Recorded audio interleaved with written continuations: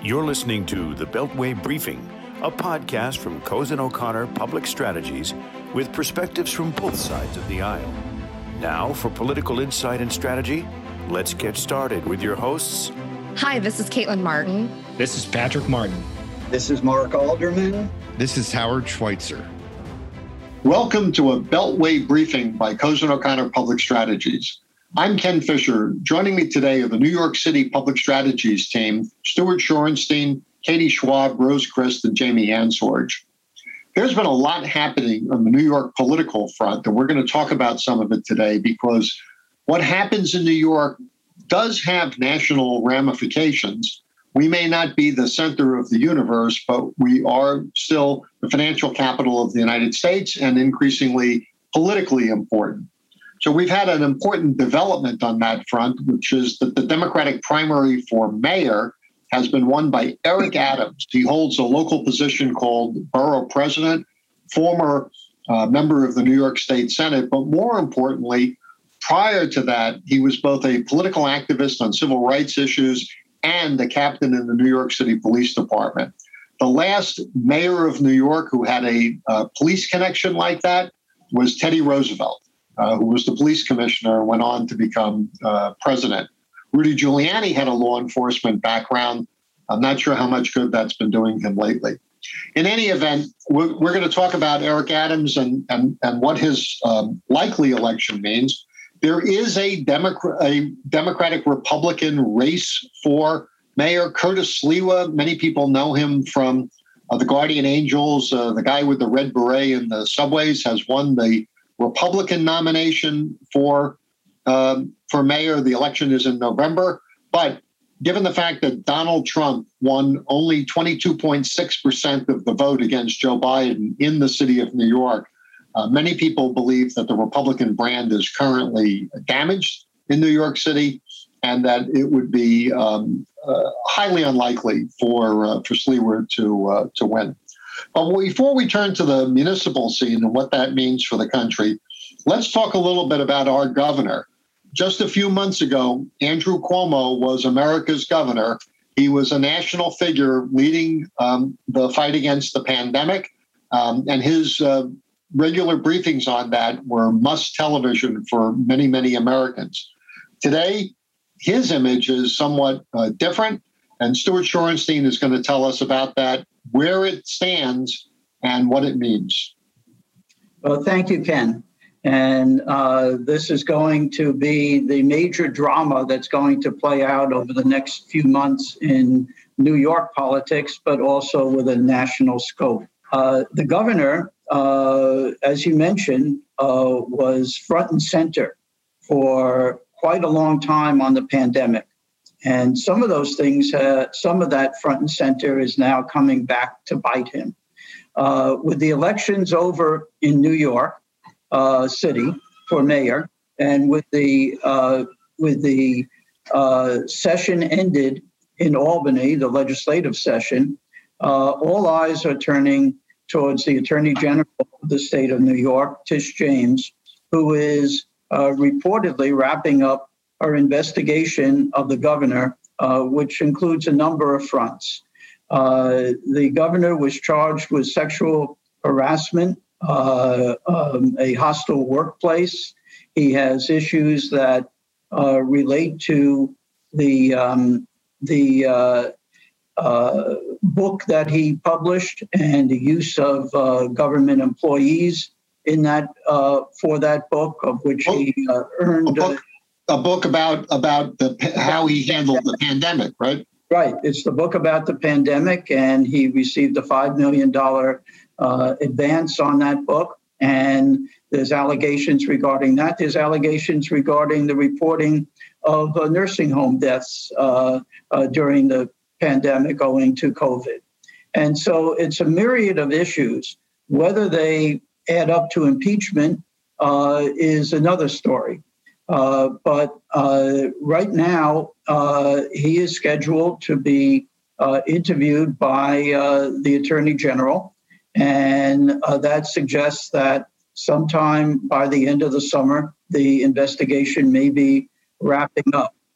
In the meantime, the governor is not one who anyone should shortchange in terms of his future. He is a fighter. He is strategic. He is smart, and he is not intending to resign. I was at an event with him recently where he announced that he's running for a fourth term as governor, and most of his traditional supporters seem to be still behind him. There's been some defraying of that support with the Transit Workers Union saying that they are not in his camp anymore. But that said, he still has a strong base of support and has been trying to solidify that by being governor and by governing. He has been doing the ribbon cuttings. He has been doing appearances with other Democrats, such as Mayor-elect, not Mayor-elect, but Democrat nominee Eric Adams. He's been trying to roll out program after program. Sports betting is front and center. Cannabis legislation and regulations are front and center for him, all popular programs that he is championing, but mainly he's trying to show that the government, despite these issues that are surrounding him, the government continues to function. At an event, I said to him, I have two four-letter words for you: hope and hero.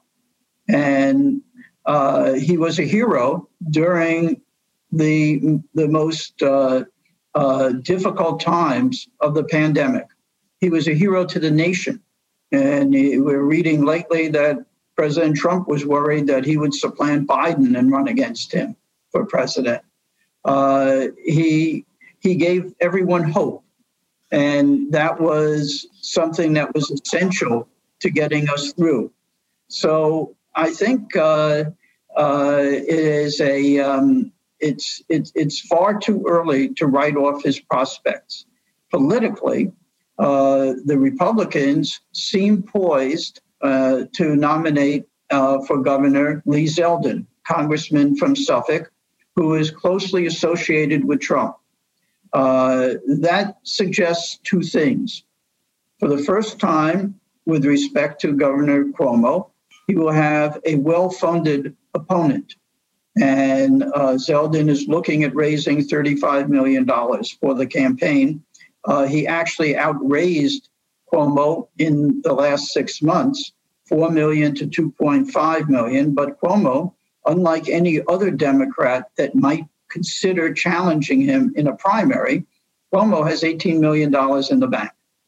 And that gives him a lot of money, political money and capital to play with.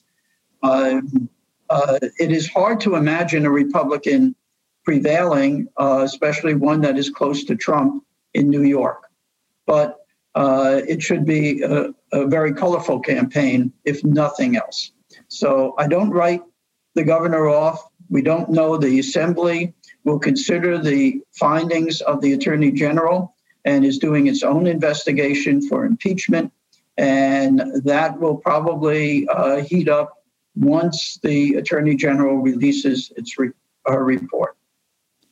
Thanks, Stuart. And folks should know that we moved the primary date in New York from September to June. So the primary elections for Andrew Cuomo on the Democratic line, if he runs and if he has an opponent, for Lee Zeldin on the Republican line, and it looks like he'll have a couple of opponents, less than a year from now, we'll be reporting to you on the results of those nomination fights. Katie, the Bill de Blasio and Andrew Cuomo had a notoriously bad relationship, openly critical of each other. Some people were surprised by that because de Blasio had actually worked for Cuomo when Cuomo was the secretary of HUD. But if you go back in history, whether it was Rockefeller and Lindsay, Kerry and Beam, Cuomo with both Koch and Dinkins, Pataki and Giuliani. Every time you have a governor and a mayor from the same political party, they seem to be at each other's throats. Maybe a possible exception would be David Paterson and Mike Bloomberg, but that's only if you count Bloomberg as a Democrat during various parts of his metamorphosis. Didn't have enough time to really get at each other's throats. So now we're at a critical time for New York. We will have a new mayor come January. It looks like it's Eric Adams. At the moment, it looks like Andrew Cuomo will still be the governor, whether he's a candidate for re-election or not. What do we know about their relationship right now, and what can we expect from it over the next 6 months? Well, it's interesting because, as a legal matter, the city is really a creation of the state. And yet most elected officials and people who are active in city government aren't really aware of that. And so there's just an inherent conflict in the city wanting to really exercise more self-determination than oftentimes it finds that it has under the law. So what's interesting is you're right. The governor and Mayor de Blasio have had a relationship that ironically started out very strong. If you review press articles from 2014, 2015, you'll find comments from them and from their close advisors saying how marvelous it is that they'll be working together because they were so close when they worked together at HUD. But as we all know, that relationship is now degenerated into really a bitter and quarrelsome relationship. And I think the public has grown very, very tired of that, especially coming out of the pandemic when problem solving is really what people are looking for. I think what's also interesting is Eric Adams has never been shy about demonstrating his lack of patience with that kind of a relationship. Like last year when the governor and the mayor were sort of quarreling over how to close the schools and who had the power to close the schools, the borough president tweeted out, cut the crap. I don't have time for academic conversations like that. And I think that many voters find that very refreshing. What's been noted and what I think is a hopeful sign is that that Eric Adams has, as a former state legislator, a really, embodied sense of how the political structure works. He's not going to come into office with a false set of expectations about what can be done and what can't be done. I think he knows also very well how the state legislature works when the city wants to make changes, whether it's to state law, things having to do with taxes, for example, where you need to go to the legislature. He will know how to go ahead and do that. And I think that will be helpful both in terms of the city coming out of the pandemic and in facilitating a more positive relationship with the governor. Another thing I just want to point out is I actually think that the borough president and the governor have some things in common. They rely on many of the same voters, the sort of moderate Black voters, on white ethnic voters. Their messages are somewhat similar in terms of how they approach economic development, how they approach public safety, how they approach kind of leadership in general. Both of them actually have occasionally run into circumstances where they're perhaps blurring some ethical lines. The governor, as we've mentioned, is under investigation for some misconduct that he's been accused of, sexual misconduct, and this issue with writing the book using public resources inappropriately. You can look back to other scandals, going back to Joe Percoco and Todd Howe, and he's managed to survive them, and he continues, in his position. He's a very resilient politician.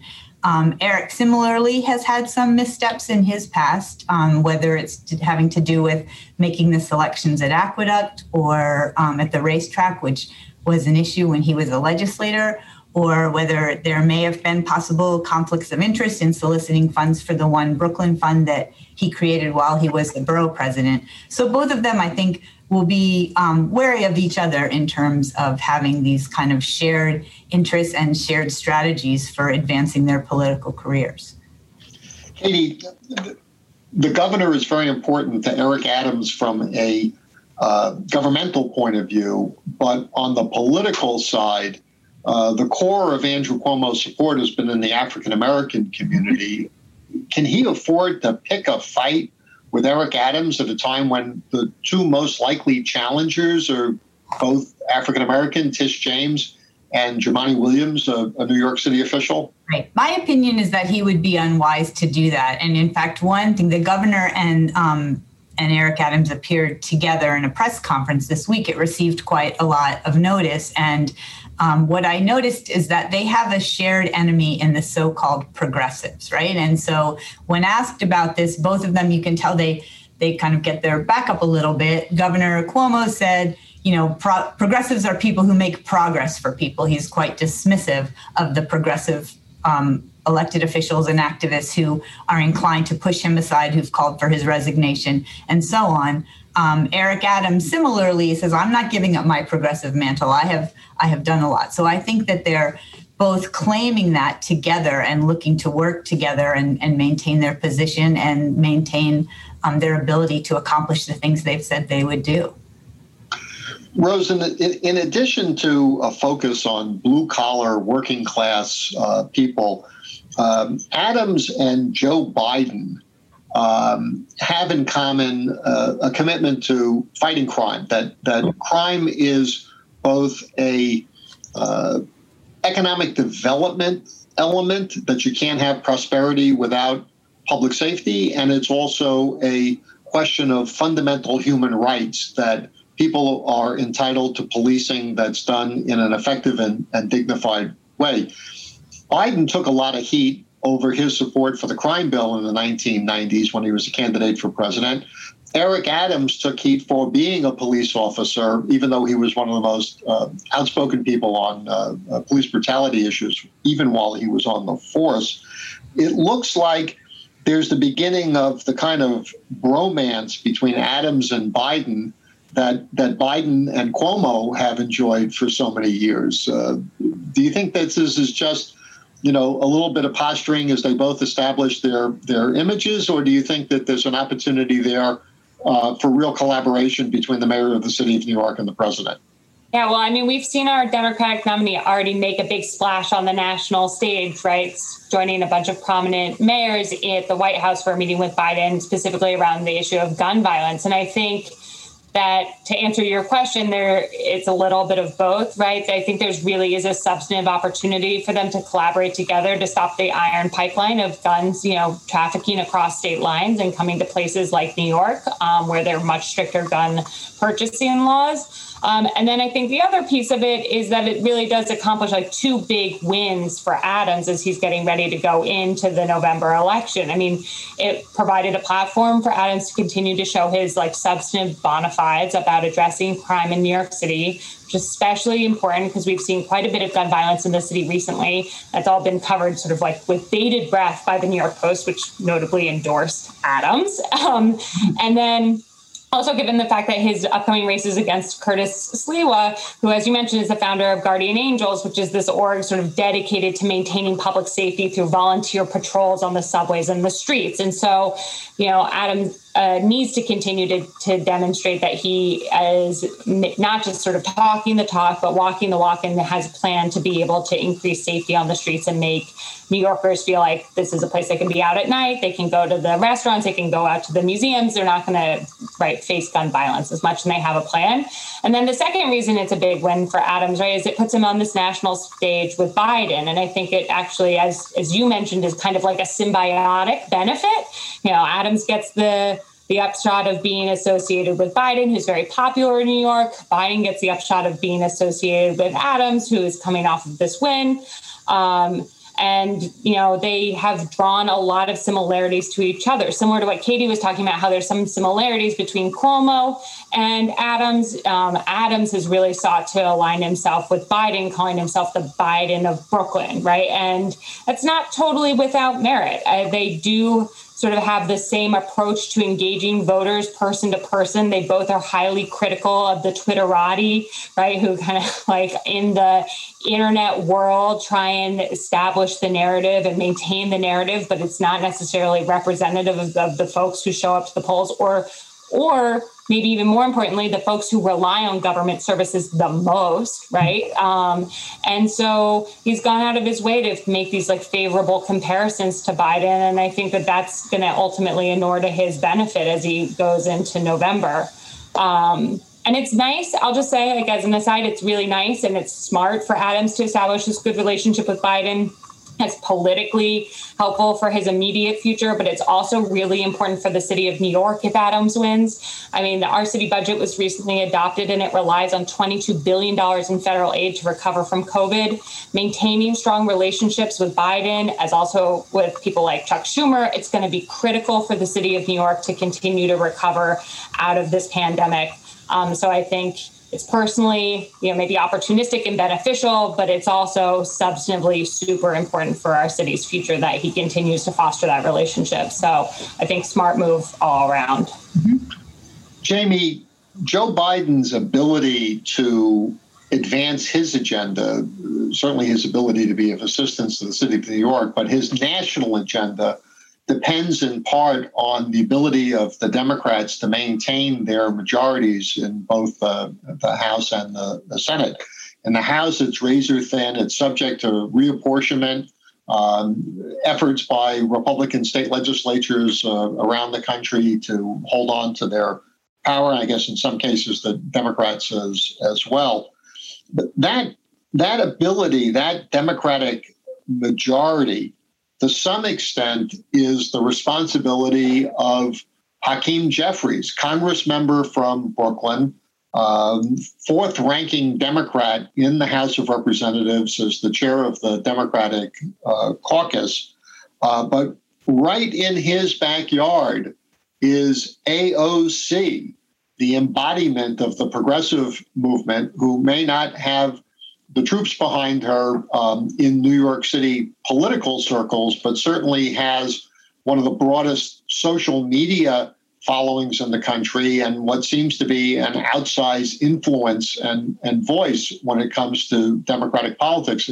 You could argue that she and the movement that she represents has moved candidates to the left, even if they didn't embrace the progressive or socialist labels.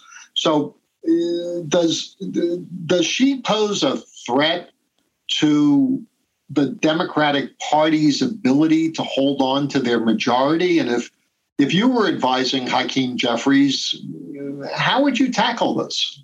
That's a great question, Ken. And as you're hinting at, we've seen in New York the continued kind of battle for the soul of the Democratic Party that we're seeing play out, across the country.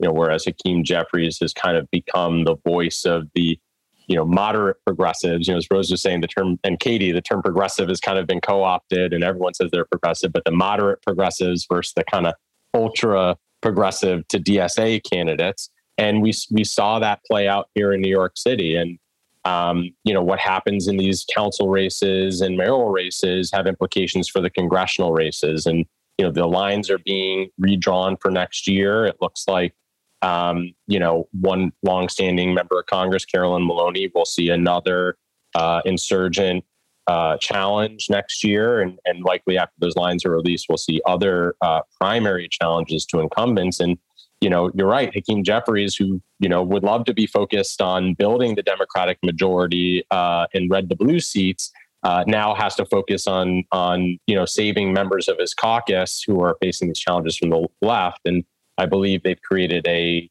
PAC for the sole purpose. We're used to seeing the DCCC Frontline PAC to support Democrats who could lose to Republicans. Now you're seeing resources being pushed into supporting incumbents like Carolyn Maloney, who's now a chair of a very important committee, who will have the fight of her career again next year, and she might not be the only one. But yeah, I'd love to talk about, kind of how that played out in local races as well, with Fort Greene, Brooklyn being, kind of a rapidly gentrifying neighborhood where we saw Hakeem Jeffries backed candidate up against a AOC and DSA endorsed candidate.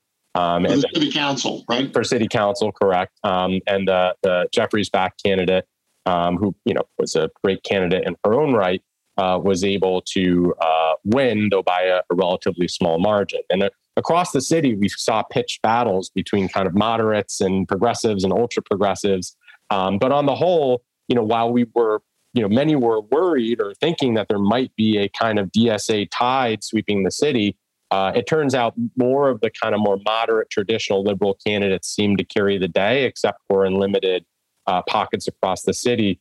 DSA endorsed, the Democratic Socialists of America endorsed 6 candidates for city council out of 51 races. So they tried to really focus on winning a specific set and not spread too thin, but they only won 2 of those races, which might indicate that while DSA has gained footholds in these 2 races where someone named Tiffany Caban will become the kind of mantle bearer of DSA on the city council, that their strength is really kind of picking off incumbents in low turnout off-year races, and they might not have as much ability to impact citywide and kind of more high turnout cycles where, we saw more moderate candidates leading the mayor's race, from Eric Adams to Catherine Garcia to Andrew Yang, as opposed to Stringer, Wiley, and Morales, who never really were able to unite the ultra-progressive mantle to carry in the citywide races.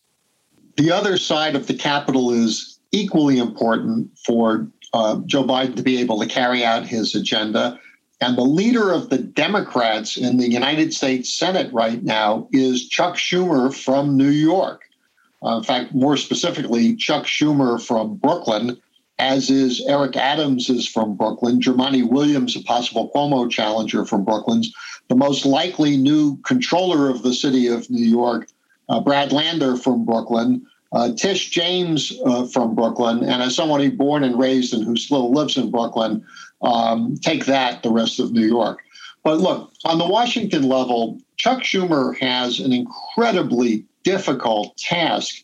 His majority in the Senate is razor thin, and with the Senate tradition of deferring legislation unless it has at least 60 votes, not even just a simple majority, his ability to get things done requires unanimous assistance from all of the Democrats, and it also requires either compromise with Republicans on big picture issues where they need the supermajority, or finding ways to use the techniques of Washington budget reconciliation and other sort of parliamentary maneuvers that allows him to pass legislation without 60 votes.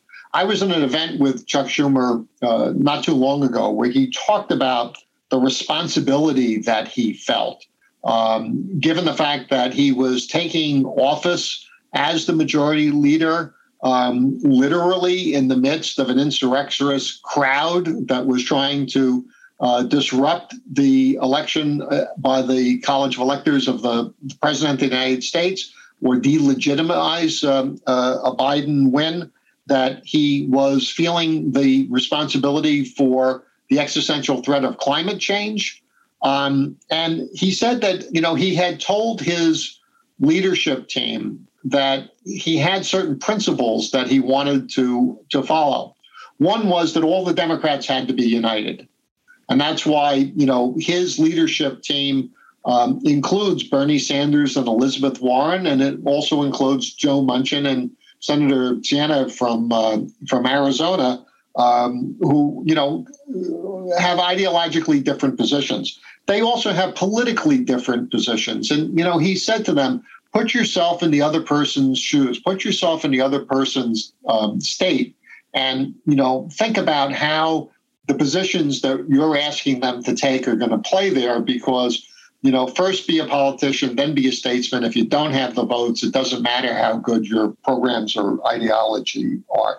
And lastly, to go big, have big ideas. And I think that that's one of the things he's concentrating on right now in terms of what is possible for the Senate to be able to accomplish. They are close to, I think, negotiating a multi-trillion-dollar infrastructure public works program, arguing still about the overall scope of it, arguing about whether it is paid for or needs to be paid for, and arguing about whether investments in human infrastructure and things that we may not think traditionally of as infrastructure are within the ambit of what needs to be done. Schumer has threatened to use budget reconciliation and pass a Democrat-only bill. He'd like it to be a bipartisan bill. There are Republican members of the Senate that are working closely with him. And we'll know within the next few weeks, I think, whether that effort is going to be successful or not, or whether Mitch McConnell is going to throw a stick into the wheels of government and derail it. Interestingly enough, with the stimulus bill, not a lot of Republican support, but a lot of Republicans claiming credit. And when it comes to infrastructure, shovels in the ground in local states, senators, particularly those running for election next year from both political parties, are going to want to be going to groundbreakings and ribbon cuttings. For New York City, Schumer has made no bones for an extended period of time that the Gateway project, creating new connections for the railroads between New York and New Jersey, given the fact that the tunnels under the Hudson River are at risk, is a very high priority. And we'll see how he's able to steer that process. Also, another thing on the New York level that Schumer behind the scenes, I'm sure, has a lot to say about is the implementation of congestion pricing, charging cars to go into Manhattan, with the revenue from that going to support the New York City subway system. Our subways really took it on the chin with the drop-off of ridership because of the pandemic and the drop in tax revenues for certain streams that are dedicated to the MTA.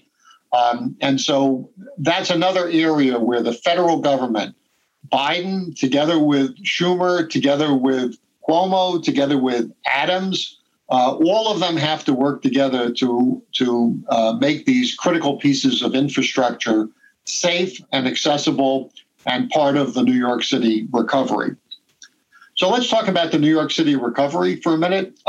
We are at the tail end of what we hope is the worst of the COVID-19 pandemic. It hit New York hardest in terms of the number of deaths. Our recovery, in some ways, led the nation. And hopefully the public health crisis is substantially under control. But the human crisis associated with the loss of 500,000 jobs, the impact that it's had on our business community, the number of people who are still unemployed, the number of institutions that are still reeling from the after effects of this is significant. But there's, one indication that I can share with you where things may be turning around. At the worst of the pandemic, they clocked about 50,000 people a day in Times Square. They actually had people with clickers to go out and count as part of the business improvement district activities in the area. 50,000 people a day. That was in comparison to what had been 300,000 people a day at the crossroads of America, not just in terms of tourists, but workers in the office buildings, workers in the restaurants, people associated with Broadway. 300,000 people a day went down to 50,000 people a day. Well, here we are in the summer of 2021, and the numbers have gone back up to 200,000 people a day. And that's just with foreign tourism starting to pick up. A lot of it is people from the United States coming to take advantage of what New York has to offer. And it's also people returning from the city who were away for a while, and people who are coming to New York for the first time to start their careers and families, because oddly enough, the New York City affordability crisis was somewhat eased by the fact that the demand went down. So we are where we are, and we're not where we need to be. So let's talk a little bit about where are we and where do we need to be? Katie, why don't we start with you? Well, I'm seeing, because I've been coming into the office here at the World Trade Center most days of the week, and I'm every week seeing an increase in the number of tourists, particularly. I don't see a lot more office workers, but the line this morning when I arrived at the World Trade Center Memorial Museum was outside and almost to the end of the building. I saw a couple of groups of people walking around with matching T-shirts, suggesting they're not native New Yorkers just out for a stroll. And I think that's a really, really positive sign. It's very, very encouraging. I I know that the city has been facilitating restaurant week, sort of themed tourism inducement type weeks to just try to bring people back out of their homes. There is some concern about the Delta variant and is COVID really, really behind us, but because it's summer and because there are opportunities to do things outside, I feel optimistic that the city's coming back around. What about you, Jamie? Are you optimistic?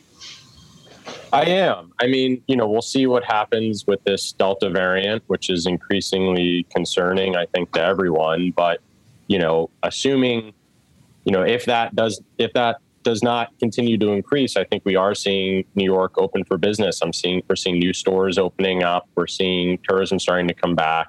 And, I think New York will be back better than ever. The question is how long it will take.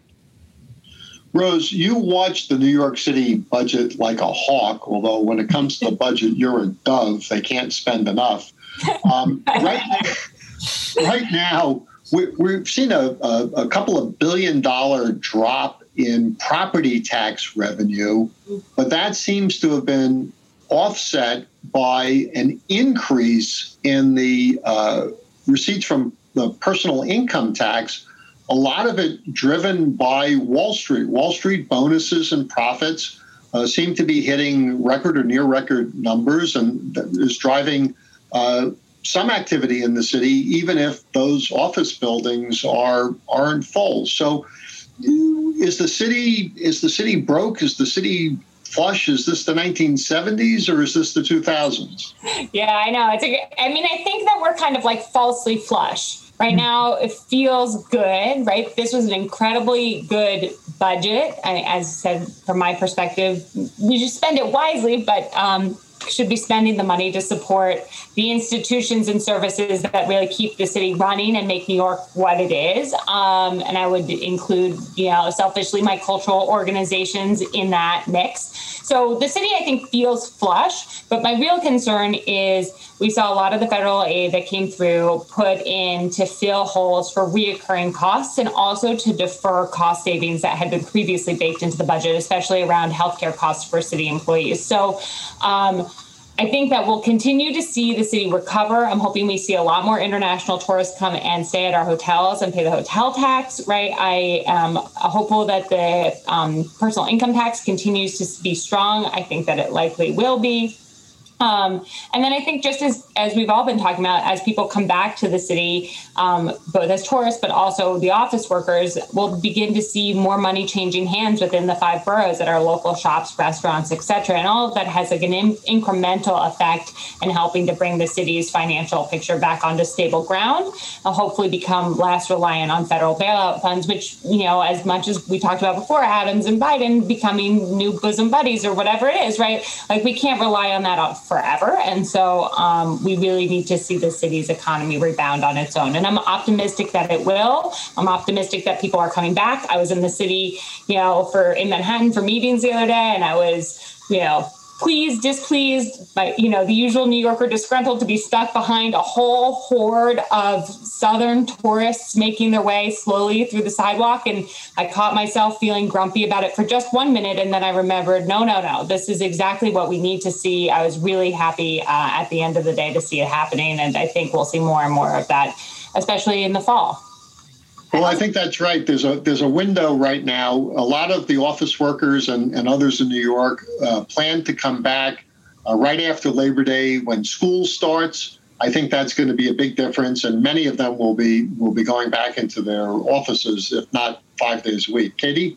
I was just going to add, just to sort of bring us back to our political conversation, that to me it's very interesting that Eric Adams includes a rather prominent plank in his platform about having a PEG, right, about a program to eliminate the gap. So he has acknowledged right up front that city spending needs to be reined in. And to Rose's point that, we're using the federal money in ways that are not necessarily perhaps the wisest because it's not a sustainable revenue stream. It's a short-term infusion, which has been definitely the sugar high that the city needed after being, really thrown back on its heels for so long. But I think that it'll be interesting to see if our political leadership can come together and acknowledge that it's been great to get everyone back in town. It's great to get everyone back on their feet and enthusiastic about the city, not feeling defeated any longer. But now we need a constructive plan to move forward. So I think our lesson from today is don't write off Andrew Cuomo, regardless of how his political fortunes look right now. Don't write off Eric Adams as a single issue candidate. He is committed to upward mobility as opposed to the redistribution of wealth being advocated by the progressive side of the Democratic Party. Don't write off the importance of New York City, not just as an economic and creative engine, but in terms of our political influence in Washington and across the country. And most importantly, don't write off the city of New York. There was a lot of that being promoted in the media as clickbait in the earlier days of the pandemic, asking whether the idea of cities, the idea of New York was over. Come see for yourself. Between now and September, the streets are a little less crowded and the hotel rates are a little lower. If you are a New Yorker, we look forward to seeing you around the neighborhoods. Thank you for joining us today. I'm Ken Fisher.